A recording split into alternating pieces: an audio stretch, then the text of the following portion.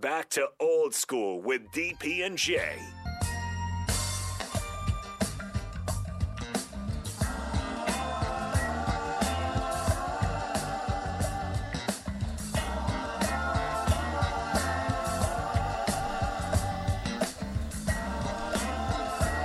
Welcome back to Old School. I'm gonna correct. Let me correct some nonsense that went on. So, the whole Dotson thing, the Johan Dotson thing, right? That Jay said, it came draft time, and the Commanders were on the board, and this is where I waved the flag because I was like, I've had enough of y'all, but this is it for me. And they had the pick lined up. Had the player of choice. So, Kenny, this is how it went down. Pick number 11. Commanders have it. They need a receiver to go with Terry McLaurin. They need like they need air. Like they need air.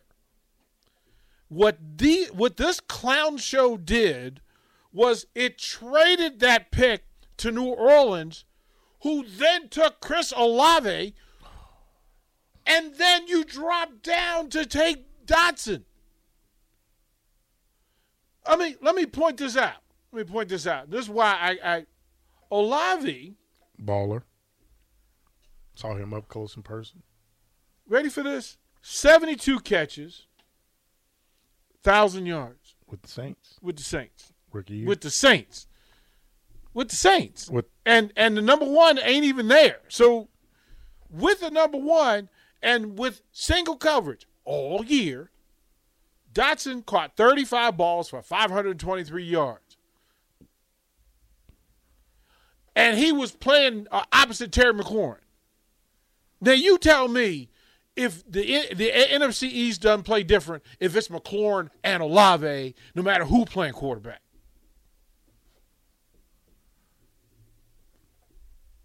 Man, look. I think the Commanders got you frustrated. Look, that's why I'm in the transfer portal. I'm an NFL fan, free agent. Nope, you just got Bieniemy. OC. See, but this is You're good now. No. If he was the head coach, they would have me back. Rivera's a good head coach. Listen to me. He's a defensive guy. Listen to me. I'm trying to get you back. I had Rivera in Carolina. See, my Panther blood, it still exists. There's strings in my heart. I spent a lot of time in Carolina with the Panthers. Right? The Panthers love me. And look, the Redskins got mad at me because of the Panther love. But I went anyway, and I went down there and did my thing. And Rivera, while he took him to the show, didn't take care of his boys. See, that's how men treat men is how I judge men. Like, how you treat people when you're done with them tells me everything about you.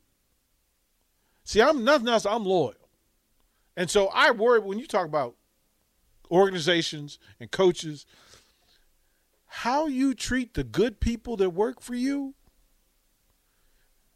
matters. Because I was an assistant coach forever. And I was always brought in to fix stuff.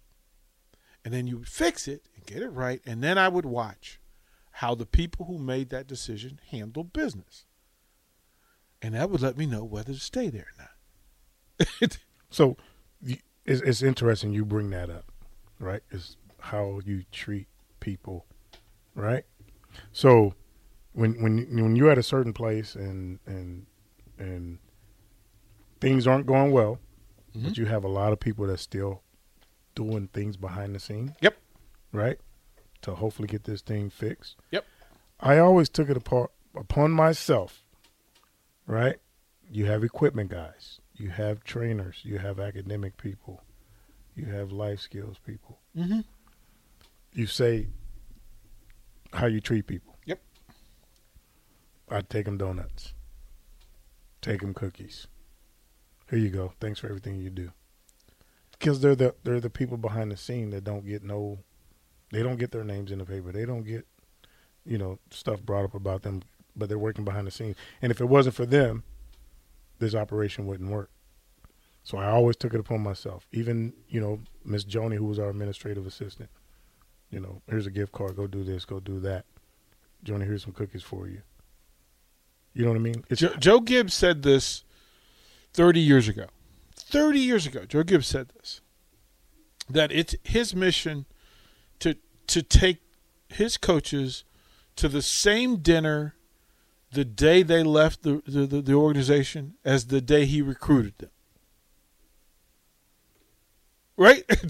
Like, if you deserve to go to the best steakhouse when I'm trying to get you, then the moment you outgrow what we actually planned for you, then I need to say goodbye the same way I welcomed you in. And I don't understand. It's not that complicated. Look, I can speak to this. We can talk about this station. People leave here. I say to you, listen, the people that left the station left for a better opportunity, which actually was the plan. Young Nathan went to Kansas City. Guess what?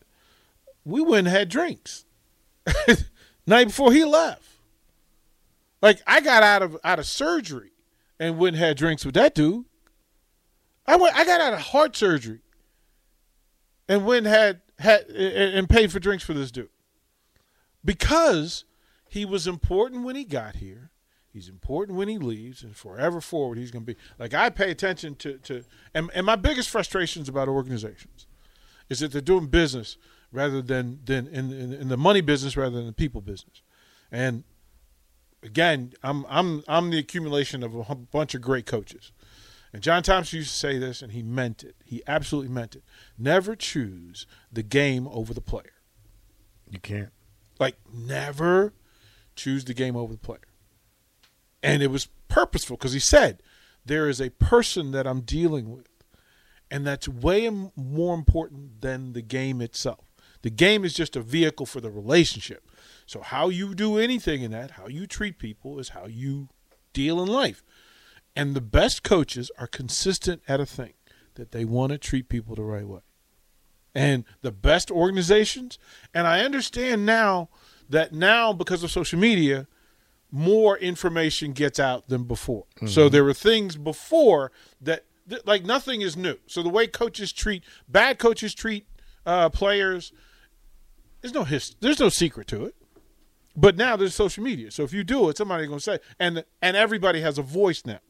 So if you treat a player poorly now, the player can say, hey, you know what? No, that's not how it went down. Mm-hmm. That's good and bad. It's good if you use it to say, I'm never going to do that again. It's bad if you ignore it. If you ignore it. And we know in sports that who we root for is a representation of who we are at heart. So the players we root for, teams we root for, universities, all those things. That's a statement that, you know what? I believe in what they believe in. And that's some real depth when you get to it at that level, that, you know what? I'm a fan of so-and-so. Okay. And there are people, like I have friends of mine that, they're pro wrestling fans. When they go to pro wrestling match, they root for all the villains. They root for, because they love chaos. They love chaos. And those people exist. They're our friends. We know who they are. Literally, you know who they are. The contrarian, the person that's there to really just shake it up. And then there are people that at all costs and all expense root for everybody to do well. No matter what. Like, I want to watch two teams at their best, play at their best, and then whatever result you get is what you get. In recruiting, I think some of the biggest mistakes are made because people are paying debts that the fans don't know about. I'm going to say it again for the people in the back so y'all understand, because this ain't Kenny, and I'm speaking from my own knowledge and my own personal experience, that the biggest mistakes made in recruiting are not because somebody wasn't talented or not because they weren't a fit for the program. It is because whoever's making the final decision is paying a debt that the fans don't know. If you, as a fan base, said, you know what, we want the quarterback from my hometown, and you ask the question, does this guy have the talent? Yep. Does he have the grades? Yep. Does he fit the system? Yep. But you didn't recruit him, or you didn't commit to him, or you didn't sign him. Why? If it doesn't, and this is another gem I'm gonna give you today. I'm feeling churchy, so we're gonna go ahead. Preach. That if in sports, if 1 and 1 doesn't equal 2, it's money. The answer is money. Money. If there's a top quarterback in the state, and Nebraska has a history, the last 3 years, the best quarterback in the state didn't end up at University of Nebraska. Why? Money. Because you chose to keep money to the side for somebody else and didn't take care of your own. You didn't take care of the best of your own. The best of your own. And then going to put it on somebody to say, well, he's responsible for Nebraska. Nope. You're responsible for the checkbook. And you went bank balance rather than football, rather than Nebraska, rather than the right thing. And there are two types of people who sit at the top of athletic departments around the country. There are people that want ownership of it, to say this is mine and we do what we want. And then the other side are people who want to do right. People that want to do right, and people that want ownership to be able to say, look at my stuff. Look at mine. And when you get it right, the programs that get it right sit and they sleep well at night. Ain't no drama. Ain't no stress. Except the villains over there whispering, well, look, they probably doing what we do. They probably doing that dirty stuff. And then people look at them and go, nope. Nope, I sleep good at night. You know why? Because I take care of my people. And we'll know, the fan base will know when Nebraska's getting it right. Because the right people will be a part of the program. The right people will be a part of the program. And I'm going to say this again. Here's another thing. If you tell me you all about Nebraska, you should be recruiting Nebraska first. Preach. Don't tell me you all about Nebraska. Hey, you going to go get coaches from Alaska, from Hawaii, from Montana, from Mississippi, but you're not going to get none from Nebraska? Because that's telling me that in Nebraska you don't give them respect and you don't think they're good enough. You can tell me that you're not developing athletes in Nebraska that are worthy of wearing that scarlet and cream. But the dudes from Alaska, hey, we're going to go out of our way to take care of Alaska people. Because why? Because, money. Yeah. I it's Friday. I was supposed to, I was cool in the back. Happy Friday. Preach. Every now and then, well, because in this space, you find really good people. And the one thing that I do well, I'm not special about anything, except for I look for really good people. Good people. And then if you're talented people, if you're good and talented, we in business. Like, we can work. Look around us. Like, you bring me Kenny Wilhite, and I sit with Kenny for 5 minutes. I know. The universe dug me, man. The universe said, I'm going to put two good people together. And you know what? I'll get out of the way and let you be great in it. Because that's the right thing to do. You're supposed to be heard, man. Appreciate you. You're supposed to be heard, bro. I want you in this space, and I want you letting people know what it is. 402-464-5685. Sartor Hamann text line, Honda Lincoln hotline. If you want to be a part of what we're doing, it's Friday. And, again, we got a full weekend of Husker hoops at home at Pinnacle Bank Arena. You've got activity down in Clearwater, softball took a tough one, tough another, L yep. against Virginia Tech. Baseball. Yeah, baseball starts tonight at San Diego. Track, they had a tune-up meet over there. It's going to be all weekend as well. Wrestling is at home Sunday against Arizona State. Senior day. Senior day. It's a big one. Get out. The tickets are – everything's under $7. Go support the Huskers. Man, go! You got an All-American coach. You better go. You better go. support him. You better go support Mark Manning. Yep. Great dude. Men's gymnastics, It's an elite program.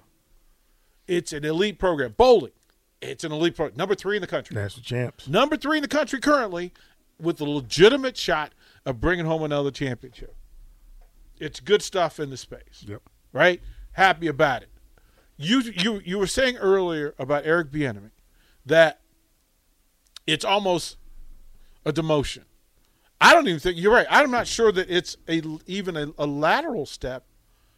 I think you have to ponder and ask the question, why would he leave the Super Bowl champions with the MVP, the best player in the game, right? He's the best player in the game now. We right now, if you redid your list, Mahomes is number 1, right? Yes. Is that fair? That's a fair – That's a fair. Right? And – is there any coach that you would love to coach with more than Andy Reid? So I'll ask you. I'm going to ask you. If you could pick 5 coaches, head coaches in the NFL, to actually work with, who would you choose? Well, Andy Reid has to be number 1. Hmm? Right now, he has to be number 1. Then you have to go with the man up in New England. Hmm? Belichick. Peyton, Sean Payton, Mm-hmm. Denver. What's my guy name in San Fran? Shanahan. Mm-hmm. And then I'm gonna have to go out on a limb. Oh Lord, you would put me on this. Tomlin? Harbaugh? I would say either Tomlin or Harbaugh right now. Right. Well, I would then ask, why? Why those coaches? Well, to me, those coaches right now are coaches that have put other people in positions to move on, to get better jobs. That's first and foremost. Okay. And I think those coaches really genuinely care about their assistants, and it's not about them. You know what I mean?